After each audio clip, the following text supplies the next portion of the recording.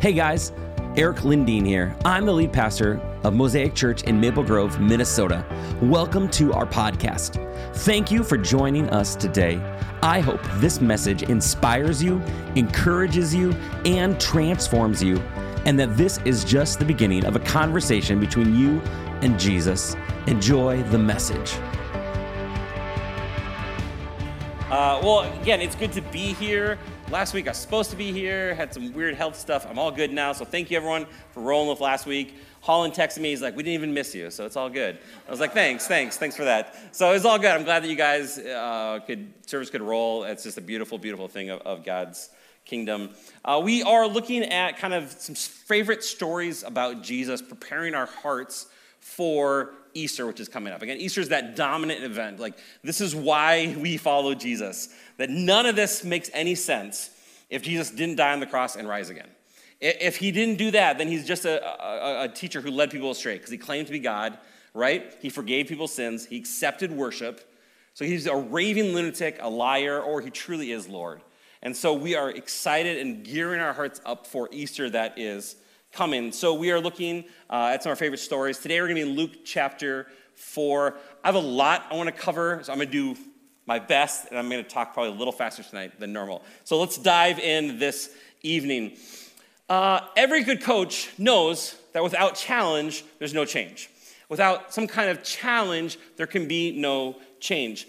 Super Bowl is coming real soon, right? Next week, Super Bowl Sunday. If you don't like football, hey, at least pitchers and catchers are coming in like 9 days and 6 hours, something like that. It's all right. So baseball's coming, but in all those things, every good coach knows that that player is going to get stuck unless they can challenge them to go further. Listen to a great podcast with Coach Andy Reid of the Chiefs, and Travis Kelce and his brother have a podcast, and they interview different people. And so they had Andy Reid on the podcast with the Kelce brothers. And he actually said that without challenge, there is no change. And I was like, man, Coach Andy Reid, that is so good. And he was saying that, guys like Pat Mahomes and Travis Kelce, they're always saying, Coach, help me out. How can I change? How can I grow? How can I be stretched? That's why they've made it to 6 AFC championship games in a row. I'm not a Chiefs fan, but you can tell clearly they have a great coach. They have a mindset of wanting to grow. They also have a mindset of wanting to be challenged, of wanting to be stretched. The same is true in our lives. If we want to grow, if we want to have that championship mindset, we have to be challenged. And God knows that in our lives. That life is not just simple and just coasting through it, otherwise we won't grow. So if we want this year to be better than last year, we have to learn to say no to the things that we want in the immediate for things that are most important. Right? If we want this year to be better than last year, how do we say no to some things that we might be tempted in the immediate for what is most important? We're going to talk a little bit about temptations and sin, but also there's just so many other things in our lives that can kind of just distract us from the important things. They're not necessarily sin, not necessarily bad things, but sometimes good things can be the enemy of great things. So that's what I want to explore this evening.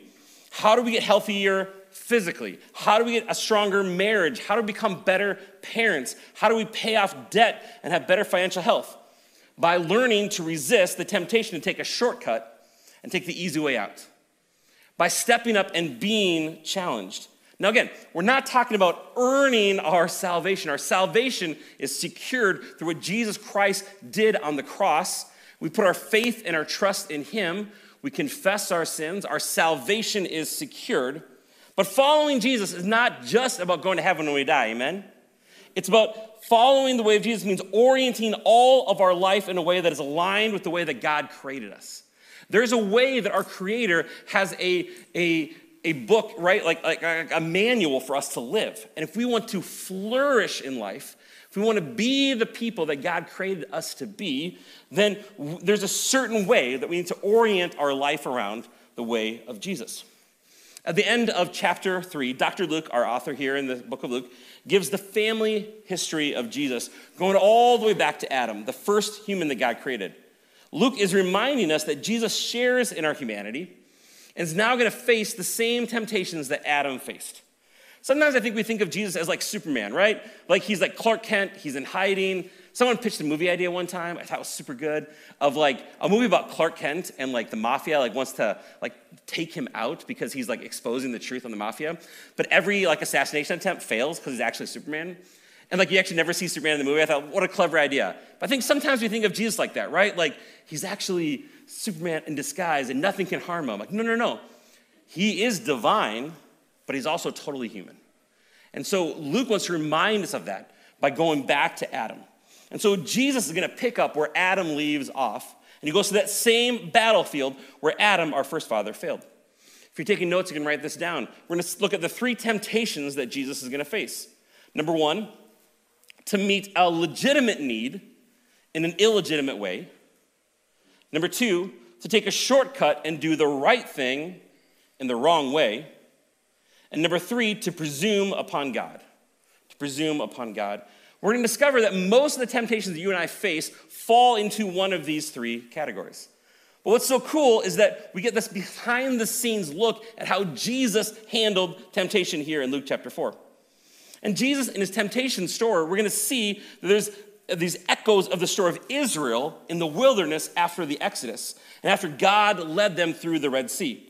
See, after God delivered them in this huge event where they're in slavery and bondage, and they go through the Red Sea, he baptizes them through the Red Sea, and then he declares, "You are my beloved child," and they're led into the wilderness. And now Jesus, he is baptized, he is declared by God, this is my beloved child, and now he is led into the wilderness. So we're going to see these similarities really playing off. So Luke chapter 4, verse 1.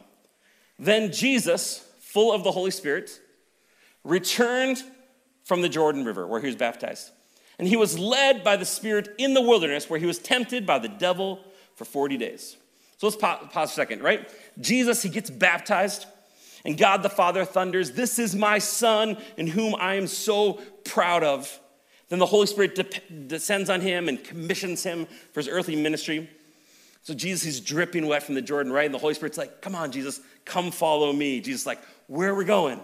The Holy Spirit's like, "We're going to the desert." He's like, "What, the desert? Why?" "Because you're going to battle Satan." It's like, what? Right? This is the story here. But Jesus is the ultimate example of someone who was led by the Spirit and led into the wilderness. That's so important for us, because I think sometimes we go through seasons of the wilderness where we feel dry, things aren't going the way we think it should go, we're struggling to connect, and we think, I must not be where I'm supposed to be.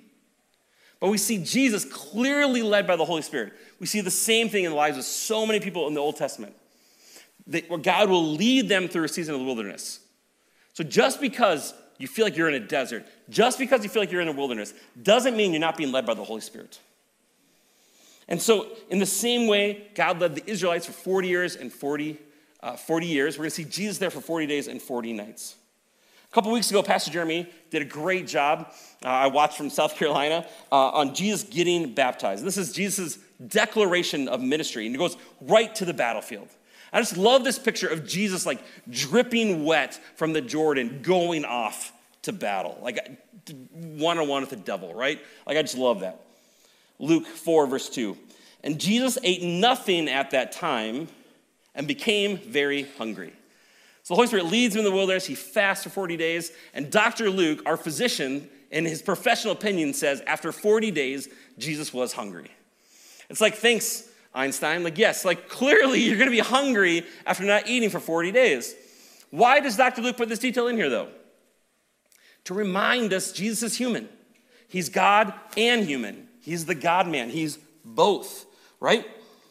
And he's in the wilderness. While he's hot and hungry and thirsty, who shows up? Verse 3.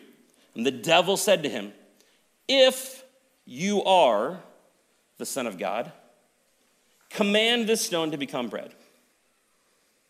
So the devil shows up. It's first temptation to Jesus. And what's the first thing he says? If you really are the Son of God, do this thing. The devil is attacking Jesus' identity. Don't be surprised when the devil does the same thing to you and to me. Jesus had just had this experience of the Father thundering, "This is my Son." And what does the devil say? Well, if you're the Son of God, then prove it. I think so many of us, we struggle with our identity. We struggle with just who am I and our families that we come from. And it's a part of so many of us. So here's the thing. If you have struggled with those kind of issues of who am I, where do I come from, am I truly loved, you aren't alone. And don't be surprised when the devil, who knows what he's doing, he comes after your identity. I've recommended the book Atomic Habits by James Clear. It's really good. It's not a Christian book. I'm rereading it again. It's just so good about how to change and become a different kind of person, right? But he says true change happens when you change your identity. I'm like, yeah, preach, man, right? When you see yourself as God's beloved, that will change how you act. You're stepping out of a position of loved and belonging rather than trying to prove yourself to God. So Jesus, he knows his identity. His identity is secure. But devil's like, if you're God's son, then turn these stones into bread. Now, on the surface, it seems kind of weird, right? Like, if Jesus did this and had lunch with the devil, we'd be like, that's kind of strange, but what's the big deal, right? The issue here isn't about Jesus having self-control or about even having lunch with the devil. The issue here isn't even about Jesus using his divine power to feed himself. The issue is, can Jesus trust his heavenly Father?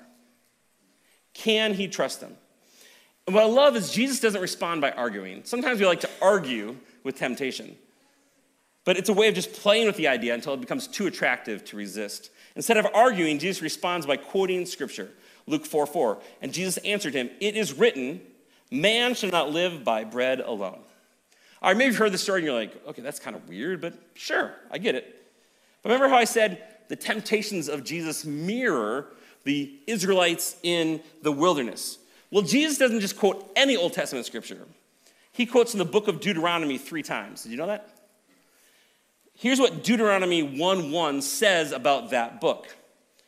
Deuteronomy 1:1. So this is about the book of Deuteronomy. These are the words that Moses spoke to all of Israel beyond the Jordan in the wilderness. Now Jesus is beyond the Jordan in the wilderness. Come on, somebody. That's pretty cool, right? That's why he's quoting from here. And how did Israel get beyond the Jordan? It all started with Joseph and his amazing Technicolor Dreamcoat. He got sold into slavery by his older brothers. 20 years later, he moved into become the second most powerful person in Egypt. He reconciles with his brothers. It's this great story we talked about last fall. And then 400 years go by, and Joseph's family of immigrants become slaves to the Egyptian empire. God raises up this deliverer, Moses, to lead them out of bondage. And before they enter the promised land, they have these 40 years in the wilderness, again, echoing Jesus' 40 days. And as they wander in the wilderness, though, God took care of them and met all their needs. He provided manna, this substance. Do you know what manna actually means? It means, what is it? I love that. The Israelites named it, they're like, what is it? I don't know. And a lot of times we think it was like fresh baked bread. It wasn't bread. It was the stuff they took and then they made bread out of it.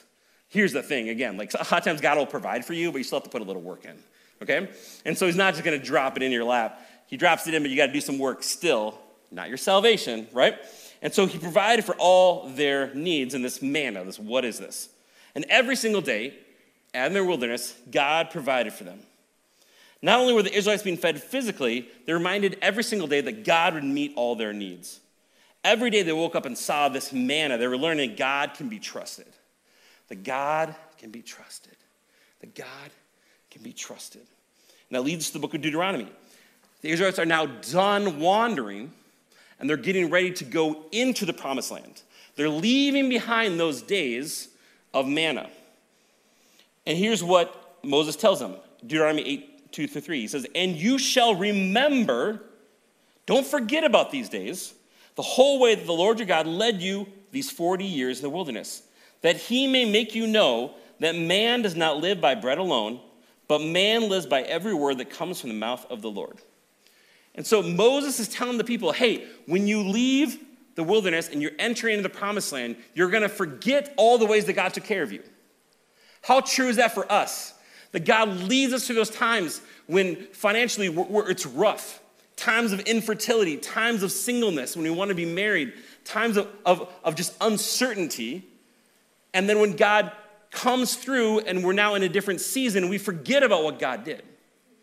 Moses is saying, don't forget all those ways that God took care of you, that God can be trusted.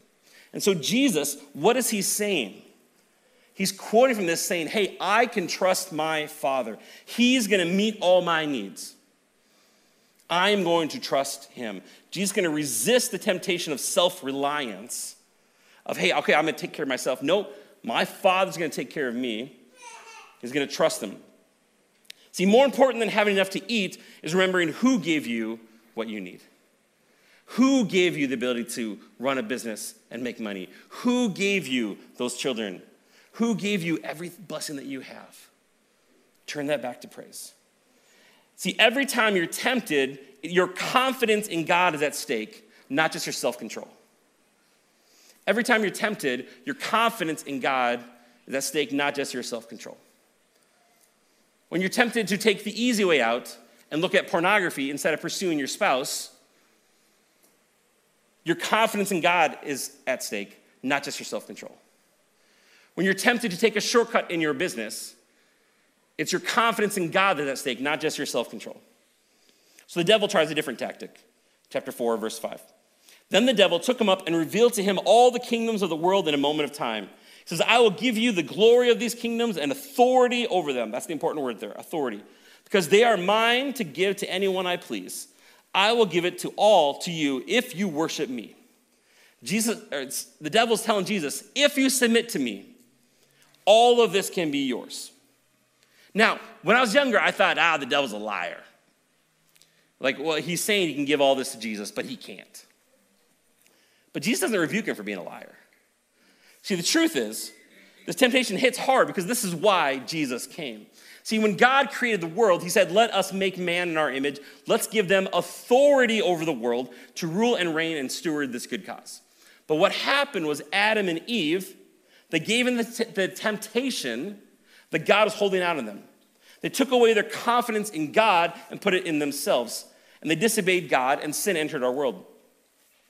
And here's the important thing. By doing that, they handed their authority that was rightfully theirs by God over to the devil. And the devil now had authority over this world. So what was God to do? These beautiful humans that he created to rule and reign and steward his creation have handed over the authority he gave them to the devil. The only thing God could do was to send his son to win back that authority that the devil had stolen from our first parents, Adam and Eve. But to win back that authority, Jesus had to do what? He had to go through the cross. It meant pain and suffering and death. And Jesus knew that path was in front of him. And now the devil offers a different path to win back that authority, which again is his purpose. He's saying, hey, forget the path of the cross and just bow the knee to me. The devil's saying to Jesus, this is why you're here. This is why you left your throne in heaven to come to earth, but I can give you an easier pass. I can let you bypass the cross and all that pain and suffering. All you have to do is temporarily bow down to me. See, this happens to you and I. We'll be working on the purpose that God has for your life, and along the way, you'll be tempted to compromise temporarily. The lie is, this will just be for a moment. I'm just going to compromise this one time. It's just for a good cause. But the moment you take the shortcut and compromise what is important for the immediate, you're telling the devil you don't have confidence in your Heavenly Father. You give in to the idea that perhaps God is not with you. Perhaps God is not for you.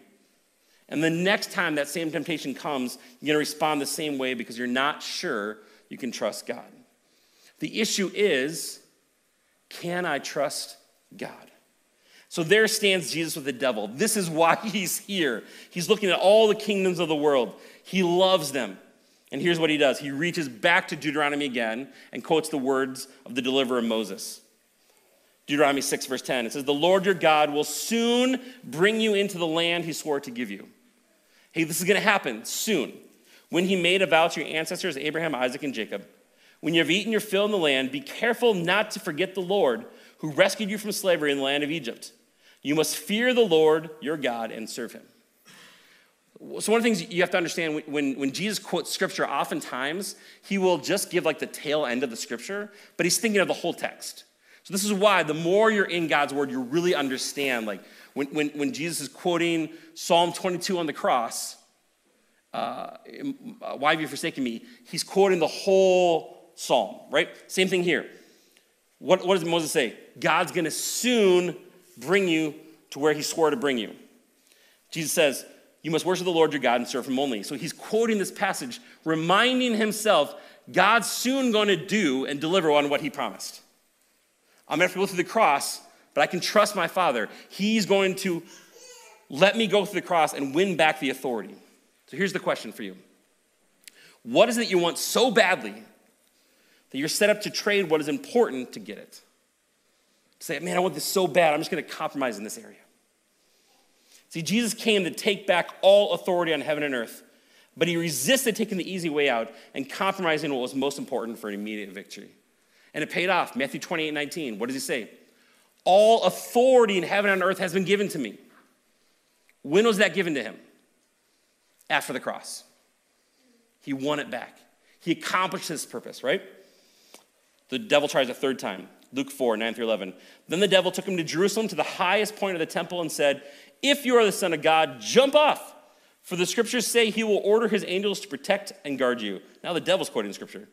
And they will hold you up with their hands so you won't even hurt your foot on a stone. This is like you grab someone's phone or something valuable, you toss that at them, you're like, think fast, right? That's what the devil's saying. Hey, Jesus, do this to God. He wants Jesus to jump off. He said, because God said he's going to take care of you. This is the temptation to presume upon God. This is when we don't consult God with our plans, but we just do what we think is right and say, God, now bless this, right? It's like, you're a good God. This is who you are. This is who you are, right? So you have to bless me. And God is thinking, you got me.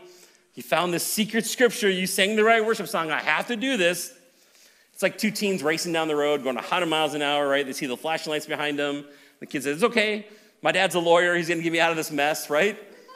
Sometimes Christians, we do that. This is the devil saying to Jesus, you're God's son. He has to bail you out. This is the 13-year-old who doesn't study for a test and prays, God, please help me pass this test. This is the couple who's irresponsible with their money, driving cars that they can't afford the car payments on, taking vacations they can't afford. They get into financial trouble, and they're like, God, you got to come through for us. Otherwise, people are going to think you're not taking care of us. What are we doing? We're presuming upon God. God's like, hey, this wasn't my idea. And what happens is that God doesn't come through, people get mad at him.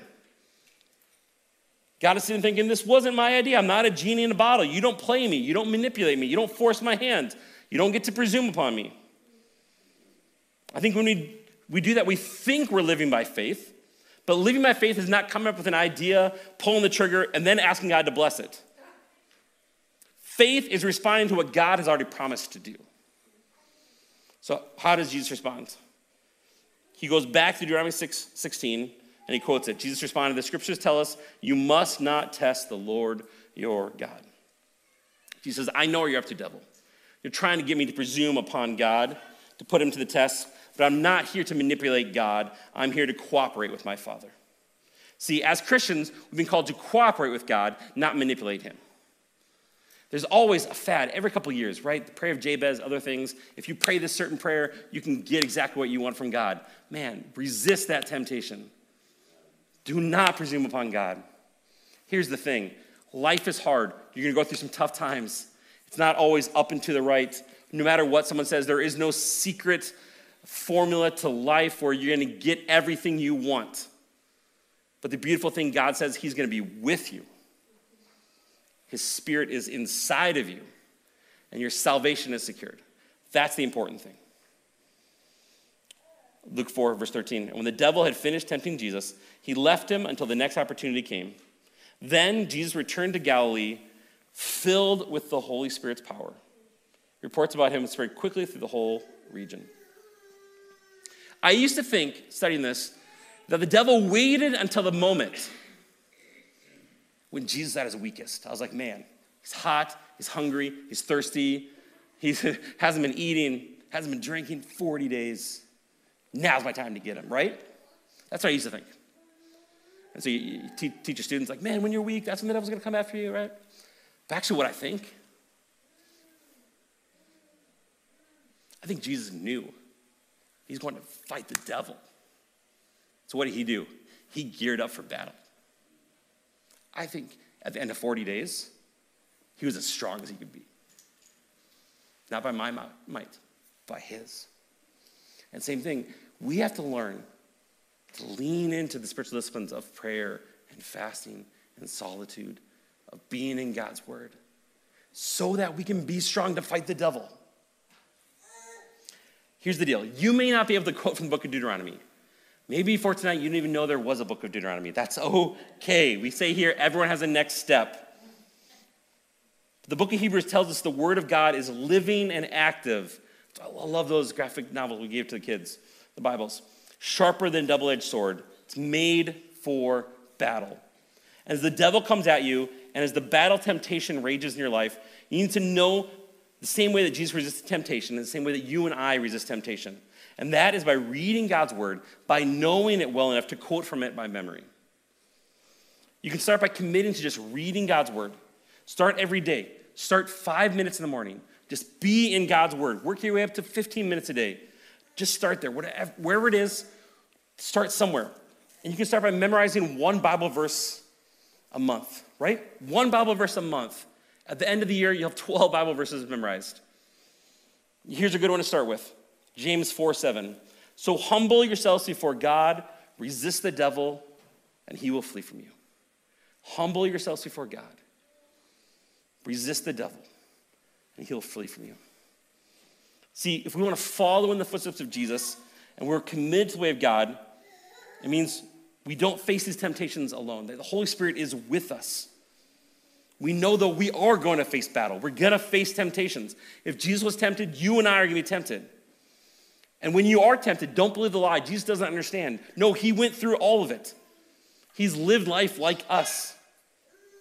The Bible tells us there's no condemnation in Christ. He's felt it. He's seen it. He's resisted it. He's here to help you. The Bible says that Jesus has endured every temptation known to man. Whatever it is that you're facing, Jesus has faced that temptation as well.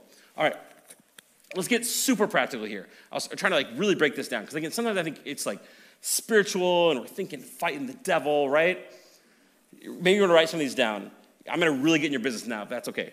All right, so let's get really practical. Here's some ways fighting the temptation, right? Number one, don't give in to the tyranny of the urgent. Fight the temptation to give in to the tyranny of the urgent. Just because someone calls or texts you doesn't mean you have to respond right away. Learn to put your phone on Do Not Disturb, and then you can text them back later, right? We're getting super practical here. Number two, don't give in to the temptation to make too many personal commitments. Limit activities and commitments that don't align with your larger life goals. Let your yes be yes and your no be no. Only commit to what you know that you can deliver to. Right? We're getting real practical here. Number three, say no to the temptation to avoid hard decisions. It's easy to avoid hard calls, but over time, it's going to drain your energy and make you lose sleep. I forget who said it, but first thing in the morning, you eat the frog. If you got to eat a frog in a day, you're going to be thinking about it all day long, but do that hard thing first. Don't put off the hard things. Say no to the temptation to play the blame game. It's way too easy to blame others for everything that went wrong. Start accepting responsibility. You'll save time and get better at what you do. Plus, you'll be a better human. Say no to the temptation to engage in conflict through email or texting. This is a tough one. Instead, do the hard thing. Pick up the phone, or better yet, talk to them in person. Say no to the temptation to feeding the trolls. For those of us who are on social media, the block function on the internet exists for a reason. Don't engage with them. Say no to the temptation to engage with high drama people. Create clear boundaries around high drama types. Some of you, I know this is family members. Don't let someone else's procrastination be your emergency. Say no to the temptation of mindless scrolling on social media. You have time limit functions on your phone, or better yet, delete them so you're not spending all this time on there. Say no to the temptation of social media arguments. As followers of Jesus, we're not called to argue people on social media. Say no to the temptation of comparison. Hey, keep your head down. Do your best work. If you need to compete against yourself. Say no to the temptation of cheating sleep. I was talking to myself. It's easy to think you're crushing work or life because you're cheating sleep, but in a long time, you're just crushing yourself. Say no to the temptation of ignoring the signs of burnout. If you're working hard, take a break before you break. Say no to the temptation of late night work. If it can't get done during the day, it's a sign you've taken on too much or not as efficient as you could be. Say no to the temptation of skipping exercise. God created our bodies. Our bodies are good. Working out or going on a walk will make you more productive, not less. Say no to the temptation of junk food. Saying no to junk food will almost always give you more energy and avoid the carb crashes and sugar crashes that ruin productivity. Again, these are some super practical, granular things, right? But here's the thing is, we're tempted oftentimes to meet a legitimate need in an illegitimate way. We have a need for purpose, and what happens when we don't have purpose, we distract ourselves with pleasure. We want connection, we're created for that, but we're tempted to try to meet that in an illegitimate way by online fighting or social media or different things, right? We have all these things that we're created for, but there's so many things in life that, again, you can't look at and just say, well, that's sin, right? That's for sure something wrong, but it's not living the way God designed us. It's not living the most healthy way. Again, the three temptations Jesus faced: to meet a legitimate need in an illegitimate way, to take a shortcut and do the right thing in the wrong way, and number three, to presume upon God. To just take your actions and say, God, just bless this thing. And here's the way the Holy Spirit helps us against temptation. Number one, you need to know your identity. This helps being in God's word, listening to worship music, listening to sermons, being a community of people that remind you who you are. You are a son and daughter of the King. You are highly favored. You are loved. You are blessed because of who Jesus is, what he did on the cross, and that favor now has been bestowed upon us. When we operate out of understanding our identity, we'll be able to step into our calling. Number two, know God's word. Jesus is able to quote scripture. We got to know God's word. That is our sword. That is our weapon against the devil. Know God's word. I was doing the Green Book this week with Hollis, and there's chapter 4 or 5, whatever we're on, and it's about being in God's word. And I was just lamenting to him for 8 years of pastoring. There's still some of you that I know are just not regulating God's word. And I just don't know how to tell you, like, please, please, please. Be in God's word. It's what God created for us to know him, to love him, to have this armor against the attacks of the devil. We got to be in God's word. And number three, be filled with the Holy Spirit. Jesus was filled with the Holy Spirit. He walked out of there filled with the Holy Spirit. There are things in our lives that can quench the Holy Spirit in our lives. We've talked about this. The Holy Spirit is like that burner on our stove. You can turn it up.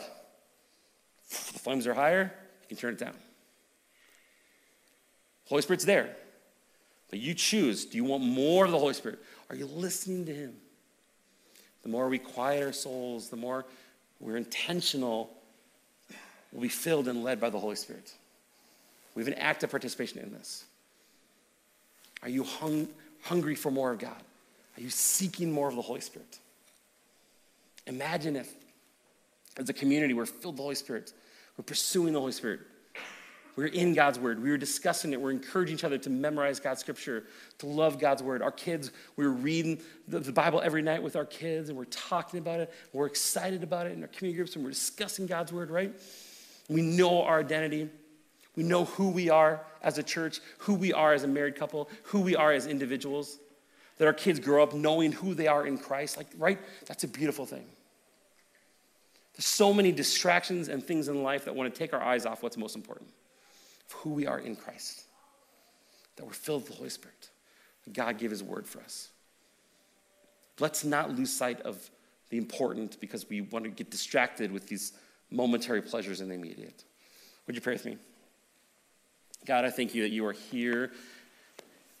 God, I thank you for your word. God, I thank you just that we have this behind the scenes picture of Jesus and fighting the devil and temptation and resisting it. And God, I just pray that everyone here would know their identity in you. And God, they would know that just because they're in a desert season doesn't mean they're not being led by the Holy Spirit. And God, they would know that when they're in a season of harvest and plentiful, that they're there being led by the Holy Spirit. So God, whatever season we find ourselves in, I pray, God, that we would follow you, that we would choose to trust you, that you're going to come through. Thank you again, God, just for all your love and grace in our lives. Thank you for these beautiful children. And God, we pray that just as a community, we would love and serve these kids and point them to Jesus. In your name we pray. Amen. Thank you so much for joining us on the Mosaic Maple Grove podcast. I want to encourage you to take the message you just received and allow it to go deeply into your soul. Let Jesus do the deep work that only he can do. A special thank you to everyone who gives to Mosaic Maple Grove. Your generosity allows this message to go out into the world. You can be a part of the Mosaic tribe by going to mymosaicchurch.com. You can also subscribe, rate, and share this podcast with your friends and family. Thanks again for listening. Grace and peace, my friends.